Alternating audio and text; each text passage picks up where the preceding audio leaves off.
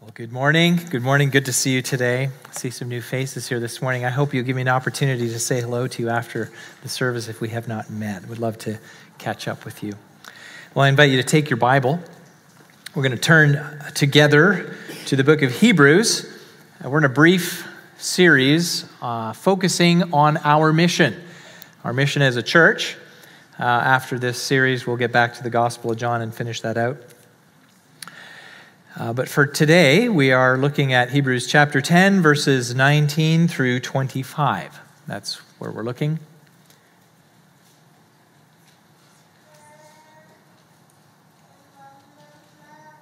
The wonderful sound of rustling pages and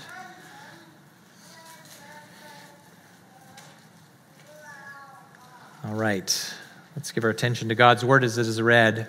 Therefore, brothers, since we have confidence to enter the holy places by the blood of Jesus, by the new and living way that he opened for us through the curtain, that is, through his flesh, and since we have a great high priest over the house of God, let us draw near with a true heart in full assurance of faith, with our hearts sprinkled clean from an evil conscience and our bodies washed with pure water. Let us hold fast the confession of our hope without wavering, for he who promised is faithful. And let us consider how to stir up one another to love and good works, not neglecting to meet together, as is the habit of some, but encouraging one another, and all the more as you see the day drawing near. Would you pray with me as we ask for the Lord's help? Father in heaven, we are grateful that you give us this word. We're grateful that you speak, and when you speak, you accomplish. And Lord, it is your will that your word would be proclaimed, because that is how you have determined to speak to your people when we gather. Lord, as the human instrument of that, I pray for your guidance and strength and help. Father, that you would control my tongue, that what would be heard this morning transcends the voice of a mere man, that you would indeed speak in such a way as to grip our hearts. Lord, give us all submissive hearts and minds and attentiveness that we need to take in the food of your word. We pray as a result of this that Jesus Christ himself would be glorified. Amen. Well, as I said, we're in a series on the mission of the church, and at the Welcome Center, you're going to find one of these cards here that provide you with the marks of discipleship. Visible marks of discipleship, and it's just the perfect size to be tucked in most Bibles, so please take advantage of that. Well, I grew up in a home where our priority as a family, and I've tried to protect this in my own home too, where we gathered at the family dinner table, and I truly consider that to be a sacred time for the family. Because you know how that works, right? If there's a plan to be made, it would often be shared there. At the table, you have the opportunity to check up on your children, to see how school's going. Is there any homework? There you might make family announcements, like a vacation that is planned, or discuss the chores that are needing to be done. There's an opportunity for sharing and communication. There your son might ask if you could use the car to go visit with his friends. The dinner table itself is an opportunity to learn to serve one another. And there we learn not to hoard. We use manners. We defer to one another. All of this happens while a meal is being served. While your body is being nourished, you have the opportunity to bless others and be a blessing. That's why I view the family dinner table as kind of sacred time. And it's true that even now with our kids grown, when they come to visit, we spend most of our time, literally hours, around the table. Now, I've heard some share their own life experiences coming from families who did not have this tradition. Everyone got their own food, and if something was prepared, it was just left on the stove, and you just served yourself and went off to your own personal space. And in my mind, I've often thought how impoverished they are as a family, not being able to meet together around the family table. Well, I think in the same way, as disciples of Jesus, we become spiritually impoverished when we don't gather together around the nourishing food of the Word of God. As I already stated, last week we began this series on the mission of the church. And that's our mission. We state it this way: leading people to become fully devoted followers of Jesus Christ. And really that's based on the Great Commission that Jesus gave. Jesus gave in Matthew chapter 28, verses 18 through 20. Well, we're giving our focus to the particular marks of discipleship, and we're really answering the question, what does a fully devoted follower of Jesus look like? And if we are tasked by the Lord Jesus himself of making disciples, what's it going to look like in the life of that person that we're making a disciple? Well, the second mark, we dealt last week with the first mark, which is identifying with Christ and his church. This week, we're looking at the mark of assembly. That is to say, regularly meeting together with the church for worship and fellowship. I feel like I just lost the mic. Keep going. There we are. All right. The mark of discipleship, regularly meeting together with the church for worship and fellowship. Now, one who is a true disciple of Jesus, one who is fully devoted to Christ, to being his follower, is by definition someone who is committed to assembling, to gathering, to meeting together with the church. Now, when we look at the text that we read, the Bible verse that we read in Hebrews chapter 10, verse 25, it says all of these things are stated around this fact, not neglecting to meet together. Now, what does the writer of Hebrews mean by meet together? If you were to look at the root word of that phrase, meet together, it's the same root word that's used for synagogue. And really what it implies is some formality or organization of the assembly of the people of God. Not just a casual thing, but there's some organization for it. So I take it that what is implied here by the writer of Hebrews, what he means is the assembling of the gathered church. It means the commitment to the assembly of the people in the local church. So as we seek to apply this, and as we seek to understand this for our own lives this morning, I want to give you three headings, three words or phrases that really help us apply this. Three things that each of us as disciples should do and encourage one another in as we go about the task of making disciples here at Overland Hills Church. And they'll seem a little odd, but I'm going to give them to you anyway. Maybe they'll be memorable. First, get a grip. Second, agitate. And third, focus. Now you may wonder how I'm getting those from the text. Well, you'll see as we move along. First, get a grip. Now, if you've ever been in a circumstance where you've been under extreme stress or maybe danger, when emotions are heightened, things start to get confusing and you're having trouble maybe focusing. Maybe there's someone who loves you and knows you well. They might have to break through the fog that you're in and firmly tell you, get a grip. I don't know if anybody's ever said that to you. And what they mean is come back to reality. Focus on what you know to be true and what you can do in response in that circumstance. Now, I've seen it time and time again. People who have professed to know Christ. People who profess to be Christians and they get wobbly. They wander. They seem to lose faith.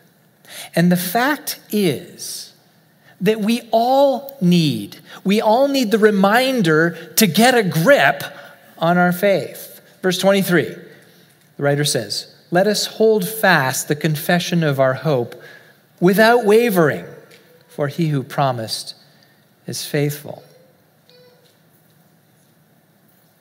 You and I need to get a grip on our profession of faith. Now, how do we do that? How do we do that? By not neglecting to meet together. This is what it says in the text. So there's a logical flow in the argument that the writer is making. If you're a disciple of Jesus, you need the encouragement of others and from others to grow in your faith. And you cannot do that unless you meet together with the church. Well, stated another way, it's really hard to be a disciple of Jesus apart from the church. Now, I want to talk about the confession of hope that the Bible text refers to. That is the profession of our faith. It's what the writer has summarized from verses 19 through 23. Look again in your Bibles at that. He says, since we have confidence to enter the holy places by the blood of Jesus, by the new and living way that he opened for us through the curtain, that is his flesh, and since we have a great high priest over the house of God, now right there, he's making a confession about who Jesus is and what he's done. And he says, the implication is, let us draw near with a true heart and full assurance of faith. And the fact is, as a result of what Jesus has done, I'll continue, with our hearts sprinkled clean from an evil conscience and our bodies washed with pure water. So for me, I would summarize it this way. It is simply stated a confidence, the profession of faith, the confession of our faith that we're holding on to. It's a confidence of our salvation through Jesus' death on the cross. Do you have that confidence this morning? That his death was for you. It's the confidence that we have as believers in the Lord Jesus Christ of a continuing mediation. That is to say, his place at the right hand of the Father, where on our behalf, as his disciples, he continues to mediate for us. That continued relationship. He is our high priest. And it's the confidence that we have been forgiven and cleansed of our sin. That God has taken our sin and had cast it as far as the east is from the west. It's that confidence, our profession of faith, our confession of faith. We need to hold on to that without wavering. We need to get a grip on that. And then he tells us in the second half of verse 23, back to our text in Hebrews 10, verse 23, he says, for he who promised is faithful. So let us hold fast to our confession of hope without wavering, for he who promised is faithful. It's related to the initial statement. Hold fast, and then it talks about the faithfulness of Jesus. So, who promised? That is Jesus. But how is he faithful? Jesus has given us the promise of our forgiveness and cleansing, and will faithfully hold us. But one evidence among many of Jesus' faithfulness towards us, his people who confess faith in him, is the church. The church that Jesus said he would build. So what we can say, brothers and sisters in Christ, we can confidently say that our profession of faith in Jesus and our confidence in that profession, our holding fast, our keeping a grip on that profession, that's dependent on the church. That's why the writer tells us the way that this happens, by not neglecting to meet together. Now, I want to show you in another part of Scripture where Jesus made a similar point in talking about, and we discussed this, I think, last week, and it's been in part of our Sunday school class on our church polity. Jesus made a similar point in talking about what he described as the keys of the kingdom of heaven. And this is found in Matthew chapter 16. The keys, really, when he talks about the keys of the kingdom of heaven, they're an illustration of authority that Jesus gave to the church. He says, I give you the keys of the kingdom of heaven. This is an illustration of authority given to the church. This authority that the gathered church possesses is in regard to someone's confession of faith that, just as Peter had confessed to Jesus, that Jesus is the Christ, the Son of the living God. Now, I'm just simply making that statement, but I want you to follow me on this and the logic of it. Jesus asked, so this is, I'll take you to the text in Matthew 16. You don't need to turn there, just listen as I read. Jesus was asking his disciples about what people, the crowds, what were they saying about him? Then he said to them, "But who do you say that I am?" Simon Peter replied, "You are the Christ, the Son of the living God." And Jesus answered him, "Blessed are you, Simon Bar-Jonah, for flesh and blood has not revealed this to you, but my Father who is in heaven. And I tell you, you are Peter, and on this rock I will build my church, and the gates of hell shall not prevail against it. I will give you the keys of the kingdom of heaven, and whatever you bind on earth shall be bound in heaven, and whatever you loose on earth shall be loosed in heaven." Jesus affirmed, to summarize, Jesus affirmed Peter's confession about him as the Christ. And then Jesus said that he would build the church on the foundation of that confession, on this rock, the rock referring to the thing that Peter had said. Then Jesus gave the apostles, and by extension the church, authority to assess, that is to say, to determine the authenticity and the reliability of that confession, the keys of the kingdom. Back to Hebrews. This is the faithfulness of Jesus, fulfilling his promise to all who truly confessed him as Christ and Lord.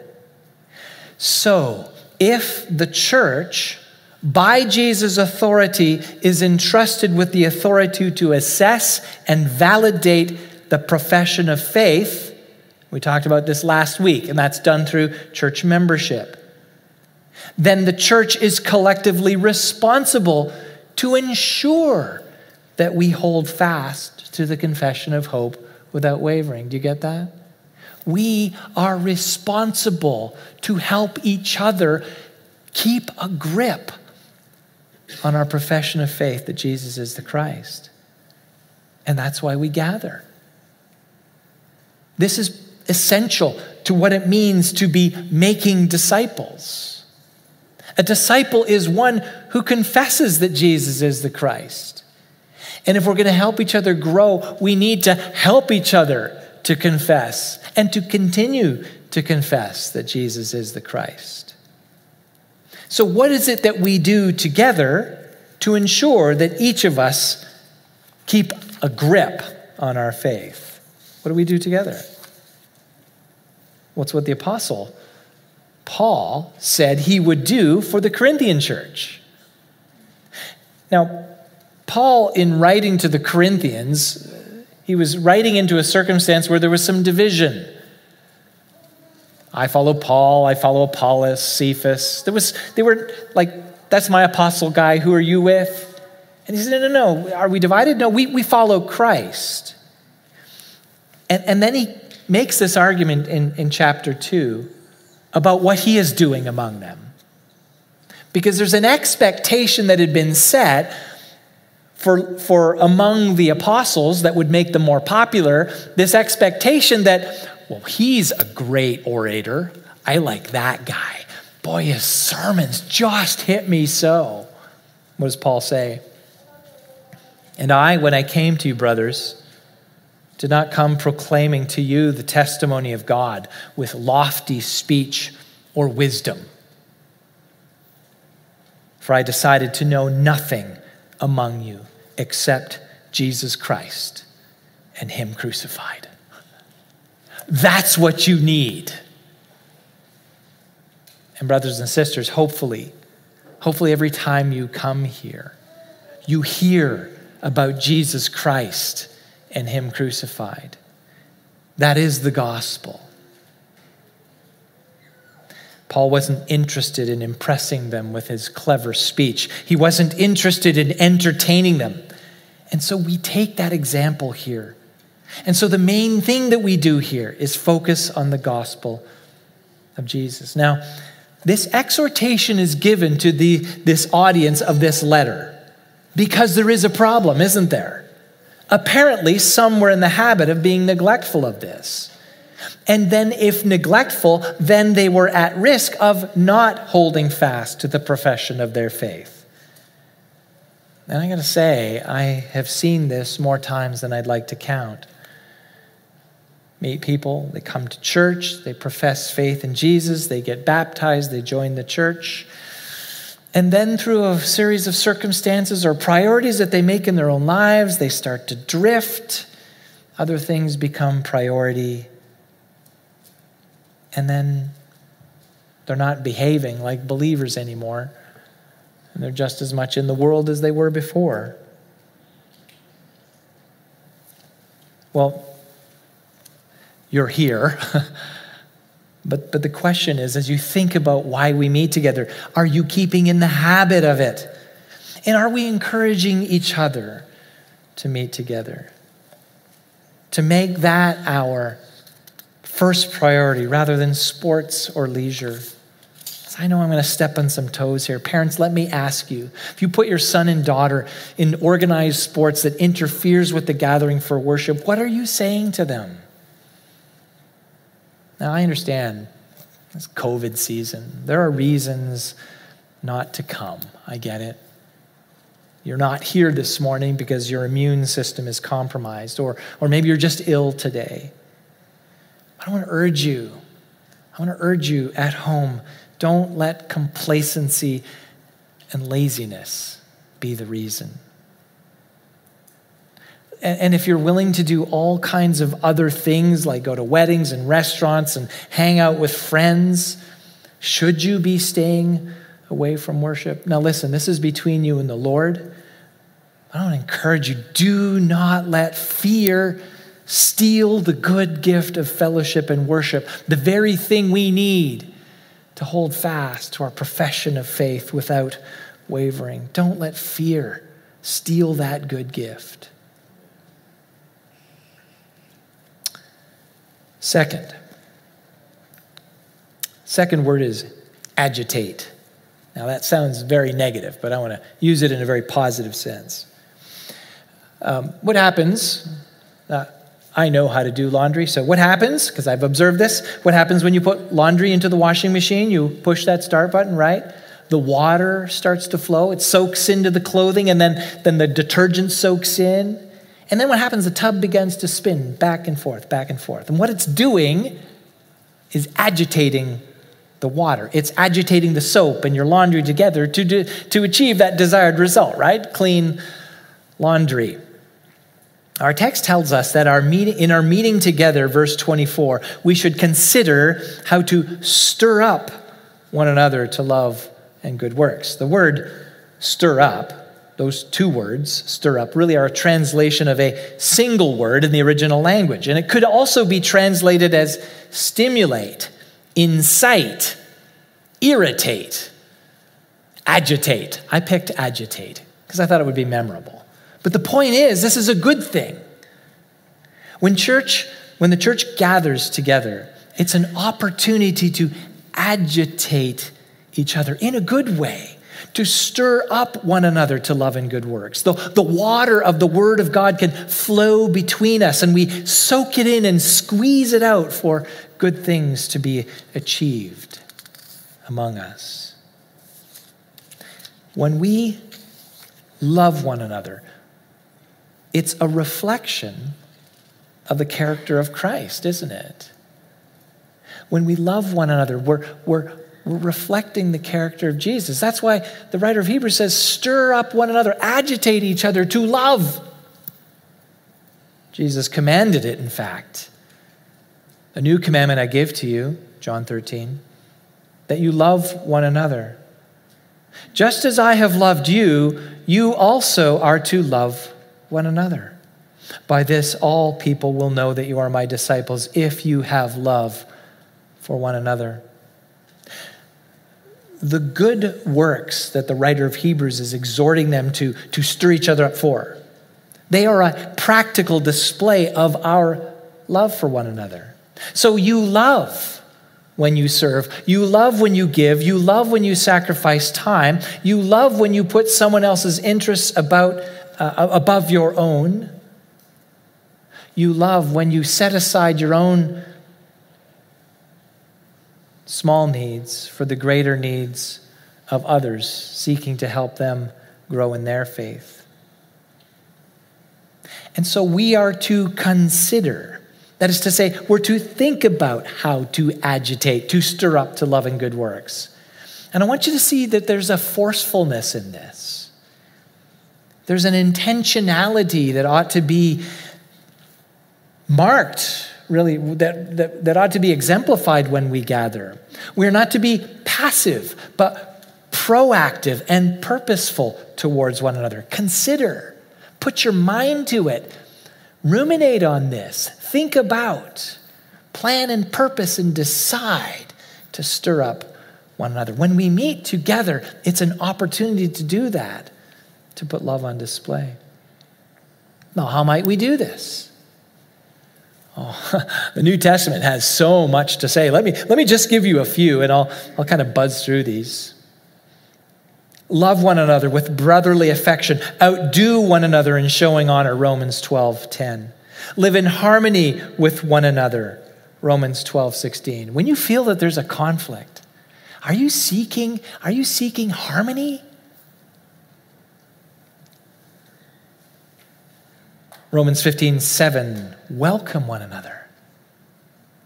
When you see other members of the church family, you're here. Is there that excitement? Oh, I get to be with the family. My family is coming over this afternoon because it's Avery's second birthday. I always get so excited when they're coming over.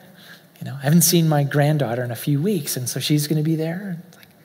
I'm excited. I want to see them. Do you feel that way about the church family?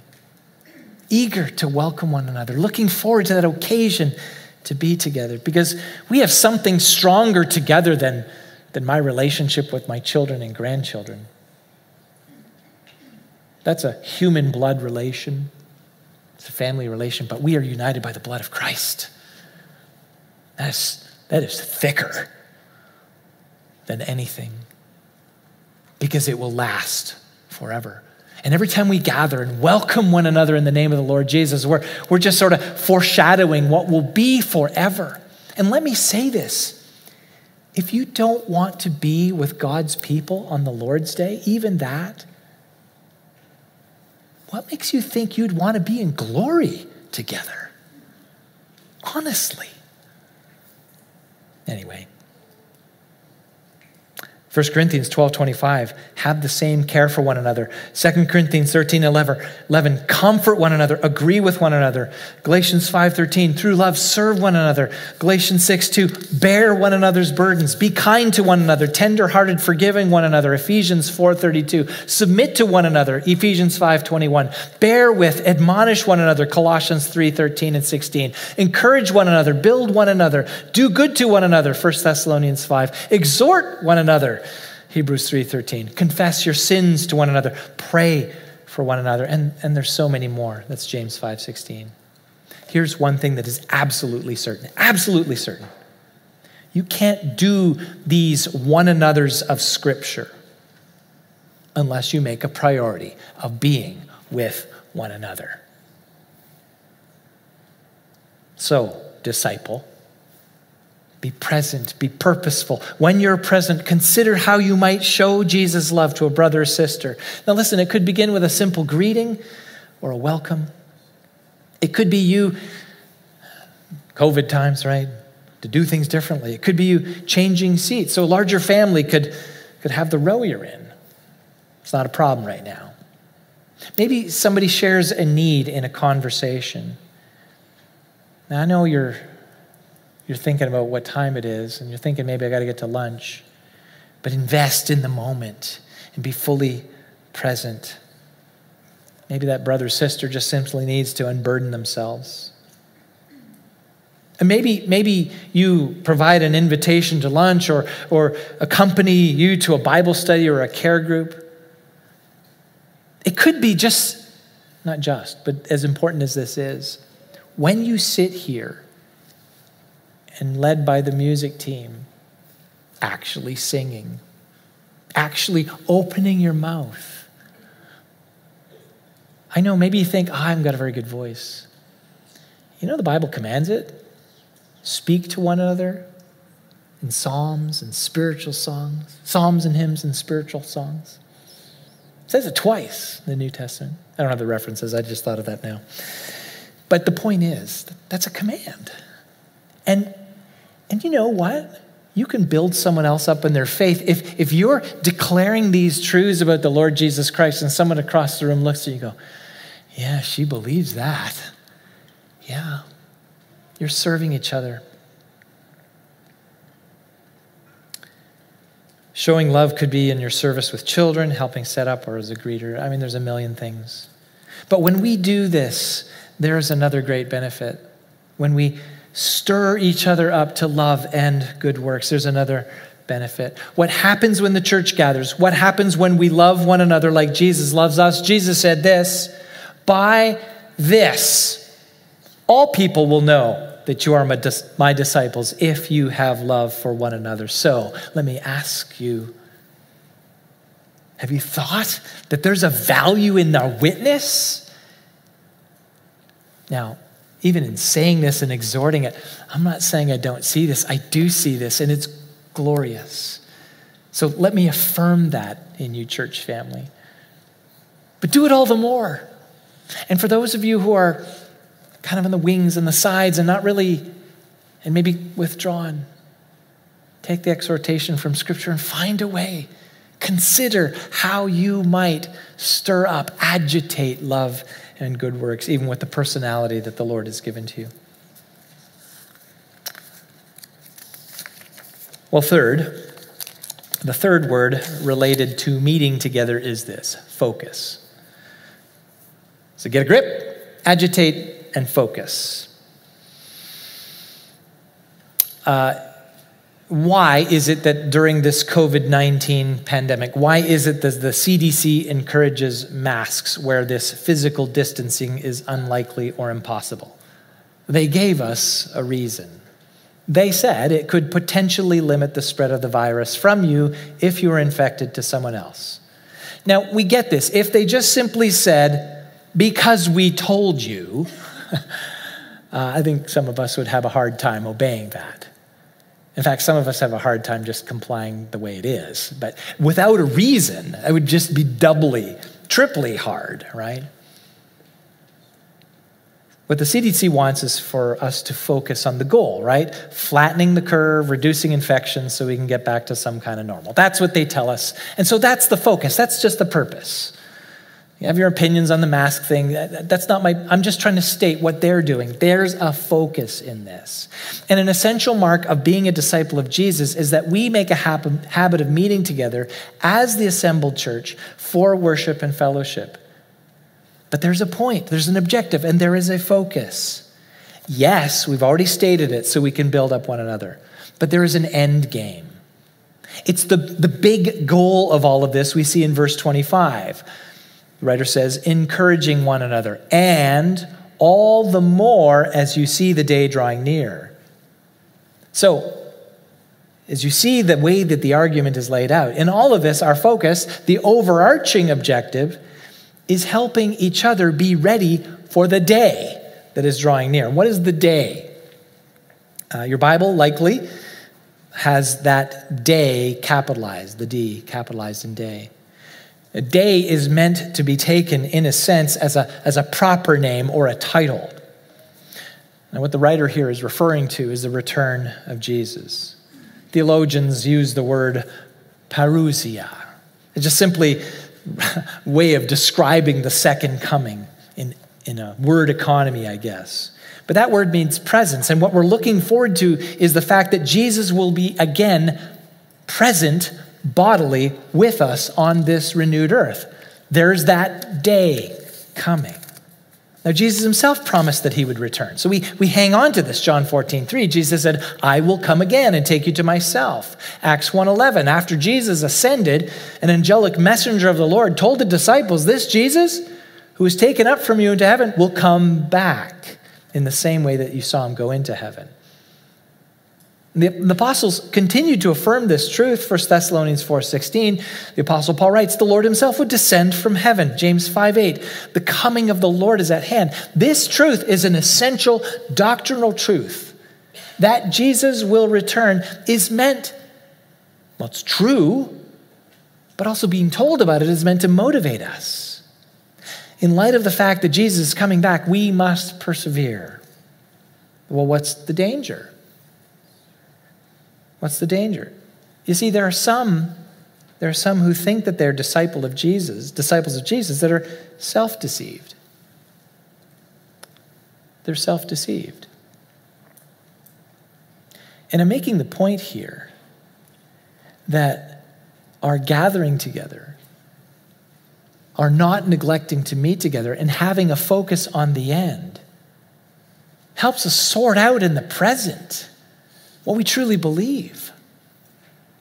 Jesus described people who on the day of judgment, Matthew 7:21, not everyone who says to me, Lord, Lord, will enter the kingdom of heaven, but the one who does the will of my Father who is in heaven. On that day, many will say to me, Lord, Lord, did we not prophesy in your name, cast out demons in your name, and do many mighty works in your name? Good question. Jesus not moved by that. And then I will declare to them, I never knew you. Depart from me, you workers of lawlessness. Now, on that day, this will be a tragedy of epic, eternal proportions. These are people who never got a grip of their confession of faith. And they didn't hang out with other genuine believers to know what it really means to truly believe that Jesus is the Christ, the Son of the living God. They are people who could not truly confess that Jesus is Lord. Rather, what they had is some religious ideas and they did some religious things. And Jesus says that he will say to them, depart from me. Brothers and sisters, the remedy against self-deception is the habit of meeting together now and encouraging one another now and stirring up one another to good works now. That's why we assemble. That's why coming together and meeting together is a mark of discipleship, an essential mark. John says in his first letter, and now little children, abide in him. Just feel the warning in this. Abide in him so that when he appears, we may have confidence and not shrink from him in shame at his coming. Don't let your faith grow cold. Don't get so used to physical distancing and the stay-at-home church. I'm so grateful for the children. And I know some parents say, maybe you're a little uncomfortable. We have quiet rooms, but I'm going to tell you, those quiet rooms are not for me. It doesn't bug me that your kids make some noise, honestly. I'm just grateful that you're here. There's lots of things you can control. The ringer in your cell phone, you can shut that thing off. Sometimes your kids are just going to be squirmy and unruly. You're doing your best as parents, but that you're here, I'm grateful.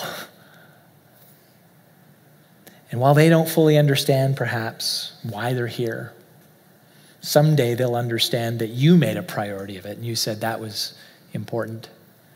Because you said, by your presence, I need to keep a grip on my profession of faith.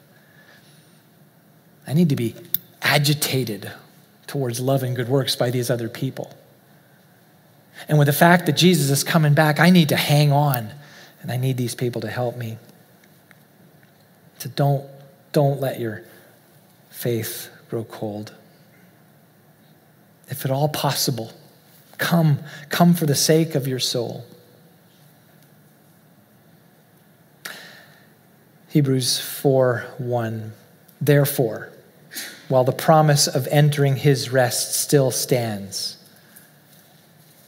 feels heavy, let us fear lest any of you should seem to have failed to reach it. We help each other by not neglecting to meet together, by being committed to meeting together. That's an essential mark of a disciple of Jesus. Now there are wrong motives for coming to church. Maybe you're here to impress a family member or a friend. Maybe you think that by being here, you're going to earn something from God. I do see this all the time, maybe mostly in jest. This has happened to me. Someone on my hockey team knows I'm a Christian. They've heard that I'm a pastor. And as is typical in the hockey locker room, someone says something quite lewd. And then they proceed to apologize to me and to declare to me, I should go to church. That'll fix it. I get what they're saying. God cannot be paid off by your attendance here. God gives us this gift of one another for our own sake. We add nothing to God by being here, but we add everything to ourselves. Now, if those wrong reasons are yours, the remedy is not to stop coming. No, I want to give you a better motive. Come to hear the gospel so that you can get a grip on that confession. And I'll tell you what it is. Jesus is the Son of God who came to this world. He clothed himself in human flesh. He lived among the people in perfect sinlessness, pristine holiness. He was falsely accused. The religious leaders were jealous of him, and they accused him falsely and concocted a story to get him to be arrested by Roman authorities. He was nailed to a Roman cross. They thought they did away with him, but God had a plan. For their evil actions to nail Jesus to the cross, God the Father had a plan, and Jesus knew the plan and was fully submitted to the plan, that his own crucifixion would be a substitute, a sacrificial offering for sin, for all who would look to him in faith, for all who would see there at the cross their own sin being taken away. And Jesus died. He was buried in a tomb, and because that sin had no power over him, because it wasn't his own,